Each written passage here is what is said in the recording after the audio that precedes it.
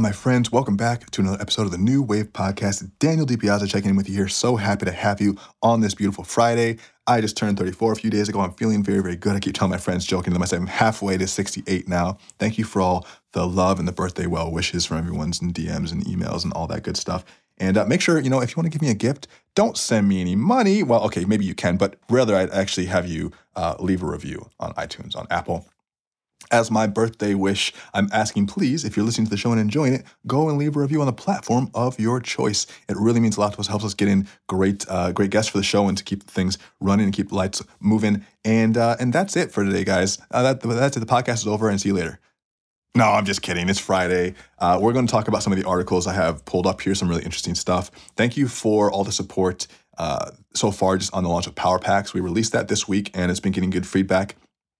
And one thing I was talking earlier before we hit record about this project is one thing I'm learning about me is that when I do creative work, it's one thing to do the project. It's another thing to complete the project all the way through, not just through the launch, but through the subsequent stages of promotion, because a creative project needs room to breathe. It needs room to grow and to develop. And most people that are consumers of your work, I'm talking about me, but this could be for you as well. Most people who are consumers of your work aren't going to see it the first time you put it out. They're not going to immediately interact with it. It might take them a while to really even engage with it. In fact, I think of the way that I consume music, and I am a big music fan, especially a big hip hop fan, and I consume a lot of different artists, and I will often not hear an artist's release on the week it comes out or the month it comes out. Even artists that I really like, sometimes it will take me 4 to 6 months to get into an album that has been out for that long, and then I'll really like it and get obsessed with it. And that is what I'm realizing too of my creative work I have to take in consideration of. It's that when you spend a lot of work on a project, some time on a project, you're deeply in it. You're in that bubble. So it's easy for you to imagine that everyone else is in that bubble with you, but really, you're alone in there with your work, or you have a few people on your team or however you're doing it, but it's mostly just you in that bubble. And when you release it to the world, you have to gradually expand that bubble to bring everyone else into it so they can understand what it is that you understand and see what you see. Now, if you're already a huge celebrity, that bubble can expand very, very quickly because people are already wanting to be in the bubble. But when you're still working on developing your craft, your fan base, you're following your marketing methods, that bubble takes a while to expand. So you might need a few different shots at how to promote it, at bringing people's eyeballs to it, at creating unique experiences around it. So we're going to keep doing that with this mixtape rather than just drop it and say, hey, go enjoy Power Packs, which I think you should. By the way, go to newwaveentrepreneur.com and you can download Power Packs there for free. In fact, we have even a discount code. You can get $100 off, which is basically free for the starter pack and will cost you $0. You just type in Power 2022 into the checkout and you'll get that for free. But the whole point is we're going to continue to show this work and be proud of it. And I want you to take notes too. When you create something, don't just stop at the creation. Go all the way through with getting it into the hands of the people, and go all the way through with really sharing and getting people hooked into your message. That's one thing that I appreciate about the Kanye documentary. When I was watching the Genius documentary on Netflix, the 3-part series, the one thing I took away from that, besides just I really love Kanye's music, is that he was confident in himself from the very beginning, even when he didn't have any logical reason to be confident in himself. Even when he was being, videotaped, and you're seeing that people weren't really feeling him as much, and just by virtue of the fact that he was videotaping it, or someone was videotaping it with him, clearly he had enough self-belief to understand that like he was doing something, it was important, and it would be one day looked back upon. And so he had that knowledge even from the beginning. And I think you have to have that confidence in yourself whenever you're putting out creative work. Otherwise, it's really easy to get crushed. Most creative work, when you look at it, just objectively, you say, this shouldn't have been. Most creative work to someone else, so to one person might be amazing, to a lot of other people might just be, not amazing, ignorable, unimpressive, maybe even bad. A lot of people won't like your work. And in the beginning, creative work is fragile. It takes time to get people to see it, to understand it. So keep working on the craft. Keep developing your ideas for the things you want to get good at. And I was talking to a friend on the way, and he was just wishing me happy birthday. And we were talking about things that we're doing in our lives that are enjoyable outside of work. A lot of times we get so focused on work, and we're going to get into this podcast, which is mostly work related in a minute. But a lot of times we get so focused on work and we don't have anything else that we're doing outside of the thing that's making us money. And it can drive you a little crazy because if everything is connected to the dollar sign, then that's not bad, but it also affects and influences the way that you think and the decisions that you make. And you optimize for that. But what I really enjoy is optimizing for creativity, pleasure, and enjoyment. And those are things that sometimes cross paths with optimizing for money, but don't always. And when you can develop, I think hobbies are kind of like a loose word. A hobby kind of shows like a flippant attitude. Like, I don't care that much about this. It's kind of just my hobby. I like to say like disciplines, or I like to think of them as like, pursuits, or just something like is like deeply interesting to you. When you think of something that's deeply interesting to you, it'll give you so much extra energy and just life, in your life, if that makes sense. I know I'm kind of being redundant, but like more life on your years. And that is something definitely that I get through developing, whether it's essays or writing essays, or doing these shows or writing books. That's something that really, really feeds me. So there's a monetary component to it sometimes, but oftentimes it's just the creative expression. And your creative expression is part of your personality, which often doesn't go expressed because we're told to kind of like keep it in. We're told to be more practical. We're told that it's not really worth developing. And so many of us have this creative potential, which goes or underexpressed. And so recently I've been optimizing for what feels good to me, for what is creatively fulfilling. And I've changed the way I look at my work from optimizing for what will make the most money and hopefully fitting my creative skills into the model of what will make the most money, to optimizing for how I can express myself in the most interesting and fun and true way to me, and then fitting the market into that, like finding where my unique way of expressing and delivering my messages and my value in creating products, but then doing it from what would feel best for me and then trying to find the way to monetize off of that, rather than just thinking about money first. Because when I was thinking about money first, it changed the way that I was developing stuff. Like for the first maybe 5 years of my career, 5 or 6 years of my career, what I really got hooked into was creating info products. And info products are great because you can make courses, make a lot of money creating courses online. You build an email list, you sell your courses. I'll show you how to freelance. I'll show you how to build an email list. I'll show you how to get press. I'll show you how to do all these things related to business. And people want to buy that and you can sell it and it works. But that was me fitting my skill set into an existing model. And it felt good, but it felt incomplete. As I got older, trying to fit myself into that model, I felt less and less aligned with that and more unhappy with it. And so it's only been recently that I'm like, okay, let me flip the model on its paradigm, or flip the paradigm on its head, flip the model on its head and say, let me just optimize for what's creatively the most interesting for me. And that way, when I do truly figure out how to get the model going that I want for the business, I'm going to already be optimized for happiness and interest. So everything I do is going to come from that place, and it's going to allow me to do better work because I'm going to be more creatively and intuitively aligned with that, which is just as important as the logical side, which is like funnels and business and, product development. Like that stuff is all important, but it's just as important as creativity and intuition and alignment. These are all like more soft terms that we don't think about a lot, but they make a difference in our daily lives. So it's like changing the way you're aligning yourself. Anyway, all that to say, don't slack on developing your creative gifts, because you'll start to die a little bit inside if you don't express yourself. And what you might also find is some people, I'm going way off before we come back to the news, some people will go their whole lives never even experiencing their true creative potential, and that I think is almost worse because you don't know what you don't know. I suggest that you find some way to express yourself outside of work. And when you do, keep doing it and make it a lifelong pursuit, not just a hobby, but a lifelong pursuit, a discipline, something not to compare yourself against others with, but to measure your own progress with in life, because that's really all there is anyway. We like to think that we're doing this with friends, but we're really doing it alone, and that's okay. That can be comforting to know that you're the only one comparing yourself to yourself. So anyway, what this reminds me of? This reminds me of when I teach the kids class in jiu-jitsu, and sometimes I'll be working on someone with a 4-year-old or a 5-year-old with a very simple move. And I'll look, I remember I said this to one of the girls just last week, and I said, Grace, that's really good, but don't worry about what others are thinking of you. You can't change the perception of others. You can only work on your self-perception. And I said this to her, and she's like 5, and she looks at me, she's like, what? She completely blank, and I was like, oh, that's right, you're 5. I forgot. I was talking to you like I'm talking to the podcast. So I had a grace moment here where I talked to you about everything except what we're coming to talk about today, which is the news. So now let's get into it. So thank you for being here for this Friday recap. I really appreciate it. I have a bunch of really interesting things to talk to you about today.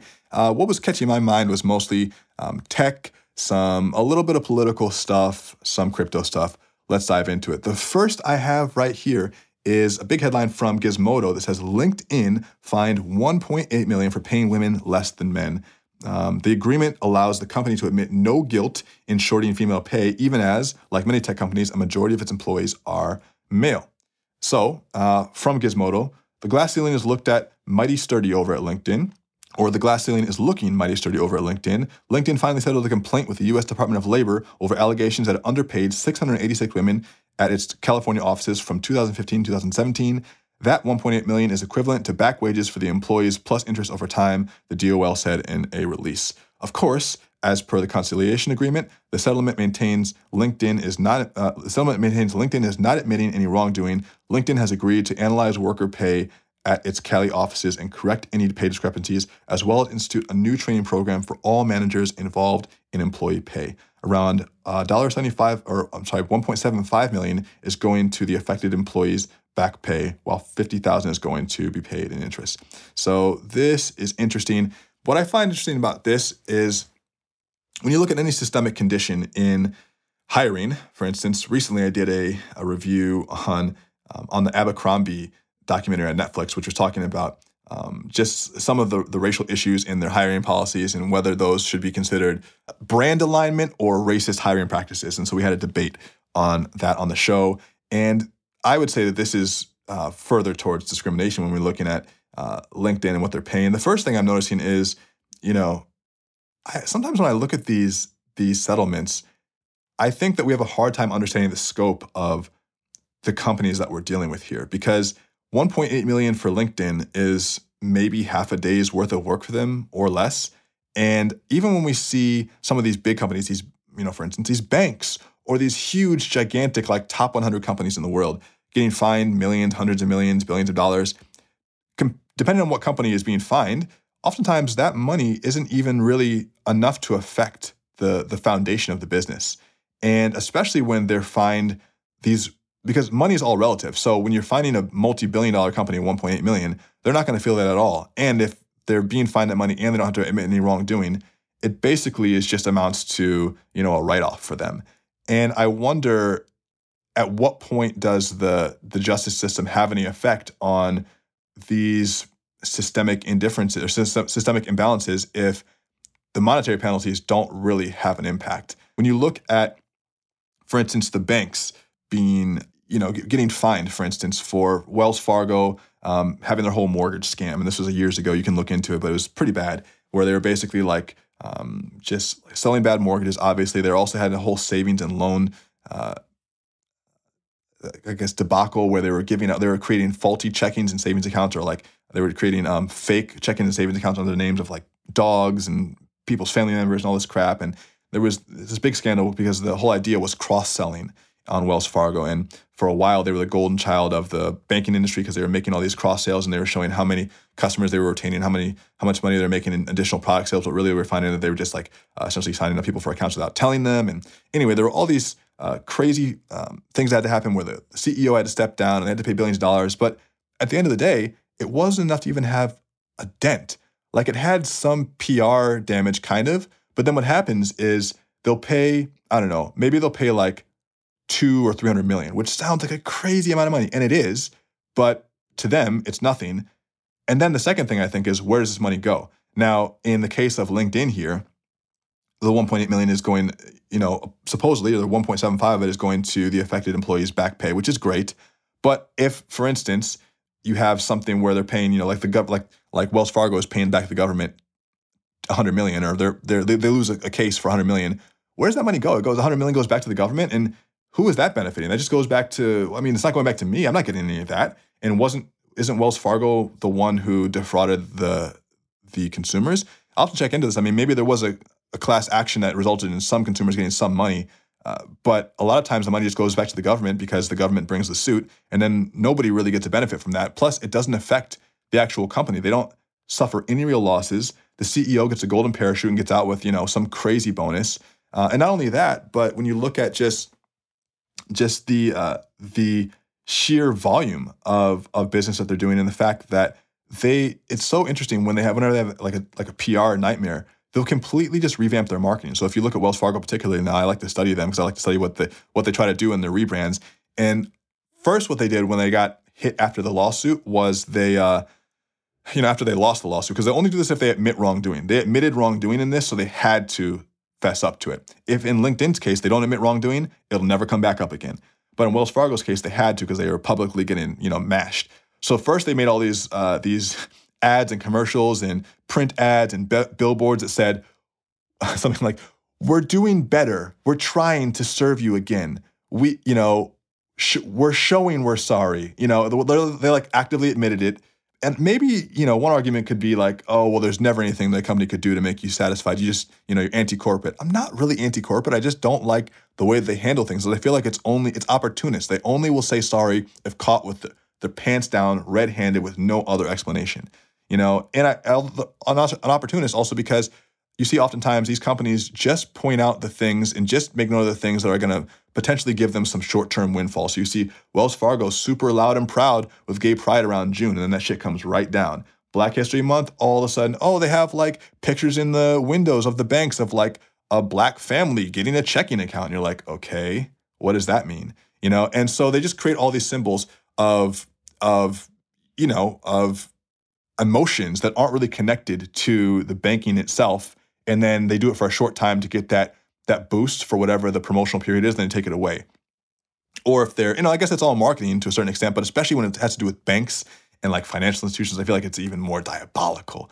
So I could talk on and on about this. I have a whole theory on it. And you could even look into Noam Chomsky. He has a series, which we talked about on one of our Monday Mindset episodes, where we talked about manufacturing consent, which was a Noam Chomsky book from the 80s, from 1988, about how the media manufactures consent. There's a whole documentary worth of material on that. There's a whole personal philosophy on that. But anyway, that's LinkedIn. I'll be curious to see if any of these old tech standards change in the years, as there's been a huge shift in representation, or at least in the call for representation across tech in general. Big tech is notoriously bad at diversity.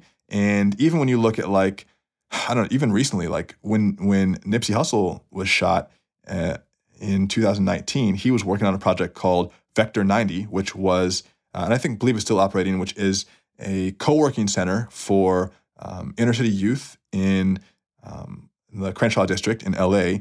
And part of the reason why he started that venture is because he wanted to create a pipeline from the inner city to big tech, because one of the excuses that big tech uses in a lot of their the questions that have been around the diversity in hiring is that they don't have an adequate pipeline of students from Ivy League schools to these tech companies with a diverse background. And you really can't use that as an excuse in hiring, but it is at least a concern that we can address on the ground level when it comes to diversity in hiring, is that we can produce more students who have more and better tech readiness. And in the case of, women getting paid better at LinkedIn, that just needs to happen. But I think in a general state, from a general statement and point of view, I think that not only do we need to be more aware that diversity is needed, but I actually want to see it in practice. It's great that LinkedIn's getting slapped, but I want to see it in practice. And we'll see over the years how it continues to go, and if people continue to be held accountable for that, or if we slide back into the same mold. I think maybe Web3 will help us to democratize some of that hiring. Okay, now on to the next news bite. Okay, so this is coming interesting this is coming out of, Coinfomania. So this is basically talking about what's happening with Ethereum Layer 2 and how we're going to get fees to an acceptable level, because we know that Ethereum fees are too high. Remember that there was that meme years ago of that political candidate who was saying, the prices are too damn high. That's how people feel about Ethereum. So here's the article from Coinfomania. Vitalik Buterin, Ethereum Layer 2 fees must get to 5 cents to be acceptable. So Vitalik Buterin, the founder of Ethereum, has recently opined that the gas fees charged on Layer 2 solutions has to be reasonably low to be acceptable.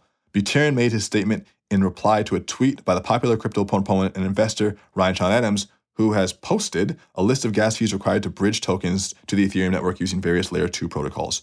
For the longest time, the Ethereum network is notorious for its highly exorbitant gas fees and low scalability. Demand for block space on the Ethereum mainnet has witnessed a massive surge in recent months, and the gas fees have skyrocketed, denying many users access to some of the most coveted Ethereum-based DeFi and NFT protocols. To reduce fees, several network participants have resorted to using Ethereum Layer 2 networks. These scaling solutions work side by side with the mainnet. Based on the list, the gas fees required were all below $1, with the lowest fee being Metis Network at 2 cents and the highest being Arbitrum Network, or Arbitrum 1, at 85 cents. Although Ryan Adams pointed out that he believes that these rates are low, Buterin is convinced that they're not low enough. He noted that the gas fees charged by these L2 networks need to be below 5 cents to truly be acceptable. Buterin, however, admitted that the L2s are increasingly making progress in that aspect, adding that the newly proposed Dank sharding would help to accelerate the move. Dank sharding, that sounds special. This new sharding, I know what sharding is. This new sharding design introduces a significant simplification compared to the previous designs. Sharding, I believe sharding is a method for distributing data across multiple machines. So let's see, sharding to support, MongoDB uses sharding to support deployments with very large data sets and high throughput operations. Database systems with large data sets or high throughput applications can challenge the capacity of. So it's distributing data across the network. So that's sharding. Now you know. And let's see, finishing up that article here. Let's see. I mean, that's basically it.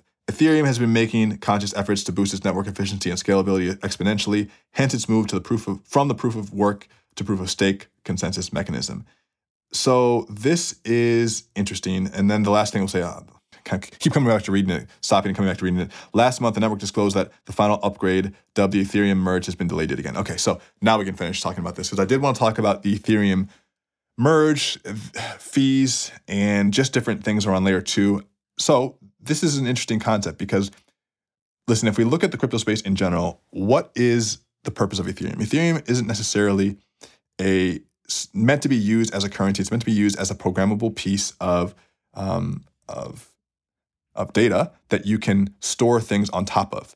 And essentially, it is the entire network, the Ethereum virtual machine, is the world's fastest, most complex, and coolest peer-to-peer network. If you think of like Napster back in the day when you could all download things because everyone else had a small bit of it on their computer and you were all sharing the downloads, that's basically what Ethereum is. And you can build applications on top of it. You can build new projects on top of the Ethereum network. And what we have found is that it's really interesting. It's highly scalable. It's complex, but it's very expensive to run. And it's expensive because it takes a lot of energy. And that energy costs a lot of real efficiency and fuel. And because of that, plus a lot of other factors like, volatility, demand, burning the different tokens and things like that, the price of gas, which is the cost to make a single transaction on the Ethereum network, goes up and down, but it's usually pretty damn high. So it could be, for instance, if you want to make a transaction like a swap, for instance, you want to swap out one crypto for another, that swap, if you wanted to swap out a few $100s worth of crypto, could be $50 or $25, which is a lot. And the idea is we're doing crypto partially because we want to remove fees and remove some of the limitations. And to get into some of these projects on DeFi, which is decentralized finance, sometimes the fees are excessive and they are prohibitive to actually joining these projects, which are supposed to be about financial freedom. So there's that juxtaposition. Now, Layer 2 is a layer of the blockchain. So if you think of like Ethereum mainnet, that's a Layer 1. It's like the main street, okay? Now, if you think about Layer 2, or like you call it the main highway, Layer 2 would be like an overpass, or like another overpass over an existing highway. And it's basically another blockchain that sits on top of an existing blockchain that can help speed and facilitate transactions better. And so what that means basically is like, let's say that there's a traffic jam on the main highway. You can take an exit, go up on an overpass, and come back basically where the accident's no longer a problem anymore. You can skip the block. And layer 2s are kind of like that. And so many layer 2 solutions are being developed as a response to some of the issues that are happening on Ethereum mainnet and it being slow and expensive. And Vitalik Buterin is basically saying, and the Ethereum and L2 solutions need to be inexpensive as well. And I think that's definitely true. I think that what this is just showing is the growing pains of a network itself. I also, too, sometimes forget how early we are in the process because you get caught into this bubble and this when everyone's talking about it, you feel like the whole world knows about it, but really you're only in your world. No one else experiences reality like you do. And if you're talking about something all day, you feel like everyone else is, even if they're not. And so sometimes I forget how early we are on this process, and we're seeing the growth of a network in real time and a lot of those kinks that come with it. I haven't been actively checking into what Buterin is saying around Ethereum and their merge, which is, I believe, what they're referring to is the transition from proof of work to proof of stake. And I didn't know that had been delayed again. In fact, if I click on this article, I'm sure it will tell me more about it. But basically, there are two different mechanisms for producing work on the blockchain, or for producing, I guess you could call it consensus on the blockchain. And one is called proof of work, which is basically essentially completing algorithms like difficult math problems in order to unlock a certain layer or a certain block on the blockchain. And there's proof of stake, which is essentially having a certain amount of a crypto or a token stored on the network to ensure that transaction can go through, and people basically staking that crypto or that token on the network to ensure that there's enough liquidity for it to pass through. And I believe that's the kind of like a layman's version of it. And I'm sure there's a more elegant example, a more elegant explanation. But the reason why we're moving from proof of work to proof of stake with Ethereum and with some other solutions which are already proof of stake, but Ethereum is the main one because it's the big player in altcoins. The reason why we're moving from proof of work to proof of stake is because proof of work takes so much energy to mine these difficult, or to solve these difficult equations, that basically the entire use of Ethereum, I think I was reading that like just to run the Ethereum network for a year produces about as much waste as a country with 5 million people. And so I believe, and I could be off on that, but I believe someone said it's like the size of Ecuador. So like to run Ethereum, it takes so much energy from the world, which creates waste. And there is some criticism around that, but moving from proof of work is a more efficient way for energy to be used on the network, and it's also going to speed up the transaction process a lot as well. The network right now is pretty slow, and so these are all the reasons why we're moving over, or we, as if I'm doing it, why it is moving over, why it's transitioning.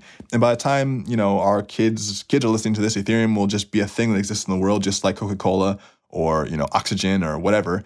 And we won't be thinking about proof of work versus proof of stake, because by then we'll be on to something way outside of that. But this is you seeing a network being built in real time. It's like we're watching a more advanced version of the internet being constructed in real time right in front of us. So it's pretty cool. And we hope to see those fees super low and keep it moving. Hey there. Did you know that this isn't a podcast you're listening to? Okay, let me be more clear. This isn't just a podcast you're listening to. See, by listening to this show, you're actually part of the New Wave community. And because of that, I really want to meet you IRL, in real life.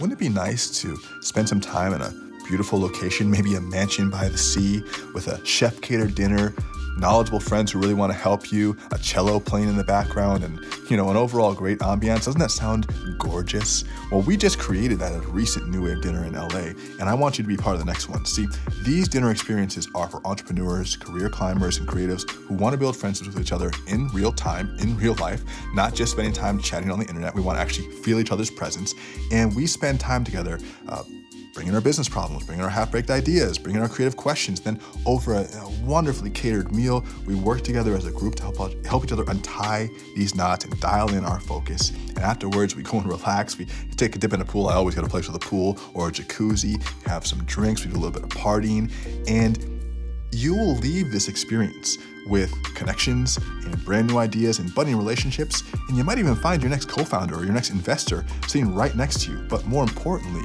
you are going to leave with a jumping off point, some momentum to go into this next phase of your life, this next chapter, some new ideas that you didn't have before, something that's been enhanced that you know you have confidence in now. You're going to build that inner momentum, and that's what's so important. And of course, when you're there, I'm also going to bless you with some New Wave merch. If you've been looking at my photos, I'm constantly making new merch and new gear just to show the community that, we got something special going here. So make sure you check out the next New Wave dinner experience. Now, we're doing these all over the country and potentially all over the world. We did our first one in LA. We're going to be doing them in Austin, New York, Miami, and a few other cities. Plus, most likely we're going to hit the UK or Europe. So make sure you go to newwaveentrepreneur.com to check out all the dates. We'll have them all listed there.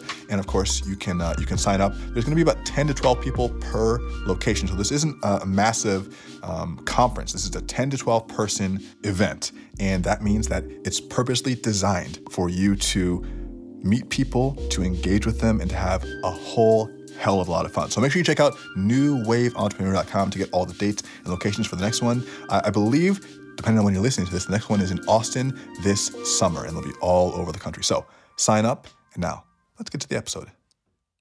Okay, on to the next news bite here. So this is interesting. This is coming out of ARS Technica, and this is cool. It says, every ISP in the US has been ordered to block 3 pirate streaming services. A federal judge has ordered all internet service providers in the U.S. to block 3 pirate streaming services operated by DOE defendants, which means they just, they're not being identified, who never showed up to court and hid behind false identities. The blocking orders affect Israel.tv. There's a few other Israeli sites here. You can look in the article and the show notes, as well as related domains listed in the rulings. Let's see. Each ruling provides a list of 96 ISPs that are expected to block the websites, including Comcast, Charter, AT&T, Verizon, T-Mobile. But the rulings say that all ISPs must comply, even if they aren't on the list. So, this is interesting. I can go and I can continue to read the article. I want to talk about the concept, though, because what we're really looking at is we're looking at free internet. Now, obviously, we don't want hackers or pirate streaming services necessarily, depending on what they're doing. Like, you don't want people necessarily stealing IP or digital theft. I don't think is cool.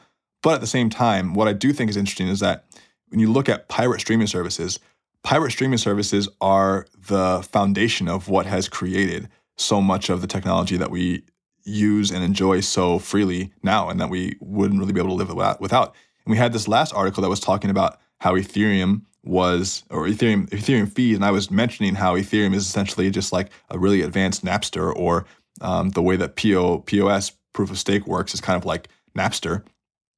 And now we're looking at ISPs now blocking pirate services in the next article. And I think it's so interesting because the government will block these things, and yet corporate uses these models to create even better businesses. And what I think is so interesting too is how the government can have a real say over what is allowed to exist online. I think when we think about the internet, we think about it as, at least we did for a while, as a free-for-all space, a free creative space where you can put any information out there that you want. But the more you look into it, the more you realize that there are definite restrictions in what's being placed online. If not in the individual content that you're creating, but just the types of websites that can even exist.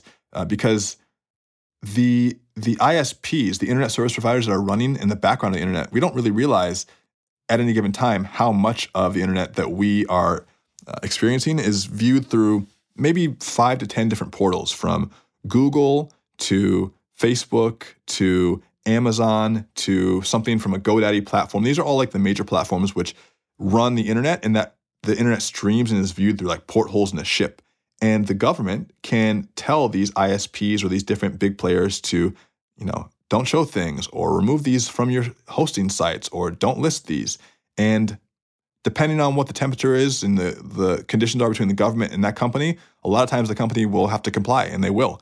And so it's interesting that we feel that there's ultimate security and potentially even freedom with the internet, but oftentimes it's not so much. And I think about how much of the internet is being filtered by a small group of people who make decisions on what can and can't be shown. And extending a little bit on this, a little bit further out the direction of directly what's happening with these ISPs. It's a great book written called Weapons of Math Destruction, which talk about algorithms and black boxes and how these types of inanimate, non-organic things make so many of the decisions that affect humans in our day-to-day lives. So, for instance, with these algorithms that create test scores or that grade tests to the ones that determine loan worthiness in real estate or for banks, to all these different types of they're supposed to be impartial algorithms that end up really having an impact on the lives of many humans, and then to a certain point getting out of the control of the humans themselves, or at least not under the conscious control of. I find that happens a lot too, or that it seems that happens a lot too, and we're not even thinking about these things are running in the background. And the same thing with these ISPs. So anyway, I thought that was interesting that the government can't even block that. And on to the next news bit. Okay, this one coming out of Reuters. White House to boost support for quantum technology while boosting cybersecurity. I'm kind of on a tech and cybersecurity kick today. So the White House on Wednesday will announce a state of measures to support quantum technology in the United States while laying out steps to boost cybersecurity to defend against the next generation of supercomputers. The U.S. and other nations are in a race to develop quantum technology, which could fuel advances in artificial intelligence, materials science and chemistry. Quantum computers, a main focus of the effort, can operate millions of times faster than today's advanced supercomputers. Unlike a classic computer, which performs calculations one at a time, a quantum computer can perform many calculations at the same time. President Joe Biden will sign an executive order aimed at strengthening the National Quantum Initiative Advisory Committee, the government's independent and expert advisory body for quantum information science and technology. The order places the advisory committee directly under the authority of the White House, helping ensure the president and other key decision makers have access to the latest information. The White House is expected to name the members of the boards in upcoming weeks. Biden will also sign a national security memorandum outlining the administration's plan to address the risks posed by quantum computers in America's cybersecurity. Whew, man, a senior administration official said that research shows that quantum computers will soon reach a sufficient size and level of sophistication needed to break much of the cryptography that currently secures digital communications on the internet. Quote, the presidential directives being released will help us balance the scientific and economic imperatives to move fast with our obligation to protect our people, communications, and investments. This is really super interesting because I've been thinking about quantum computing for a while, and I think one of the things that we don't expect about quantum computing is that we don't even have a frame for how it's going to impact our society. Grimes was on a podcast with Lex Friedman a couple days ago, and she was saying how she believes that we're no longer Homo sapiens, but we're like Homo techno. We've kind of evolved now to be integrated with computers where, we wouldn't survive as well without them. Like if you took them away, human beings wouldn't do as well as we did before we had them. And that's a very good point. And I think that it's hard for us to even imagine what life will be like with quantum computing because we can still only somewhat think in a linear sense of we can only think about things going faster. But fast and, I guess, omnipresent are two different things. Like, having a fast Google search is different than having Google be alive, Having it retrieve the information quickly is different than it being, almost just organically baked in. And that's kind of what we're doing with quantum computing. It's getting so fast that it's moving past just speed into like a living organism, which is AI, I guess. And quantum computing is what's going to allow AI to take hold. One of the things I'm curious about is, with all this crypto we've been discussing, how will quantum computing affect that? Because most of the crypto that we're working with now, all of that stuff's been developed on linear machines. So I would imagine it'd be very easy for crypto to be just broken by quantum computing. So that's something to think about. Two, I think this is what the article is getting at. If data is the weapon of the future or the weapon of the present, then quantum computing is the atom bomb. You can do more damage with access to a community's data than you can by bombing them, in theory, because obviously physical warfare is the worst, but there's also a lot of collateral damage from that to your your people and other, like, it's messy, it's unintended targeting, but data can be very specific. You can do you can do everything from, swing an election to shut off a water grid to, stop supply chains to, cause planes to crash. You can do all this stuff with data. It's basically magic. I mean, and we've created this. I'm not going to go too deep into this because, I go off on a tangent, but we've created all this stuff. Even when I think about computing, I know engineers will say it's simple how it works, but it's really not simple. The fact that zeros and ones are creating these computer programs doesn't really make sense. I mean, it makes sense when you explain it and you write it on a board. I can intellectually understand it, but it's still magic. It doesn't really make sense. And then even if you think about like the abstraction that we live on a daily basis, I know we're talking about quantum computing, but even the fact that I do most of my work on the computer, there's no physical evidence that I've done anything. It's all, in a way, metaphysical, because I go on the computer and I type something, and the typing goes on a digital interface. The digital interface goes on a digital screen. It goes out it goes out over the airwaves. There's not even cables a lot of times anymore. It's all just kind of like, if you were to blow up the world tomorrow, you probably have some architectural landmarks still left, but all the data would be gone. And the data is what we spend most of our time and our day in. And so we're living, kind of like Grimes was saying, I think mostly, or at least partially, in a techno world now. And so quantum computing is going to allow us to really engage with that world differently. And even if you think about, like, okay, you want to talk about, tech security and as it relates to quantum computing, they're working obviously on things like Neuralink right now, which will connect the computer to the brain. And then when quantum computing is able to connect a quantum computer to your brain, what will that be like? I mean, your brain is already essentially a quantum computer, but it's a quantum computer that to a certain extent is organic, so it has a mind of its own. It's like having a quantum computer that you have to tame, and you're constantly having to like get it to do what you want it to do. Whereas if you had direct access to a quantum computer outside of yourself, you'd probably have more command over it in some ways. Just like we have our phone, and Alan Watts was saying this in one of his lectures. He said, they thought that we're just going to keep evolving until our heads got bigger and bigger, but really we just put our brain outside of our head and it's become, external devices, and that's become really our cell phone. There was no cell phone when Alan Watts was talking about this, but he said basically that we would create the brain outside of our head. And if quantum computing becomes a thing, then that's the definition of that. We're already doing that with the phone. So imagine having a quantum phone.